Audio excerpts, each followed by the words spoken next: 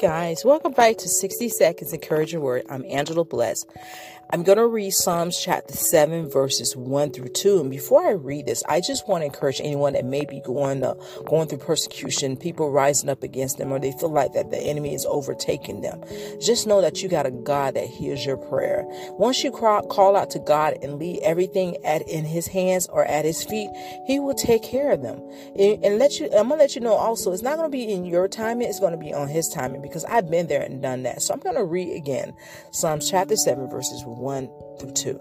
O Lord, my God, in you I put my trust. Save me from those who persecute me, and deliver me, lest they tear me like a lion, rendering me in pieces, while there is none to deliver. God hears you. I've been through it. It was a heck of a ride, but I thank God for delivering me from my enemies. I thank you for even preparing a table in the presence of my enemies. He will do just that. Amen. Be blessed. Love you guys.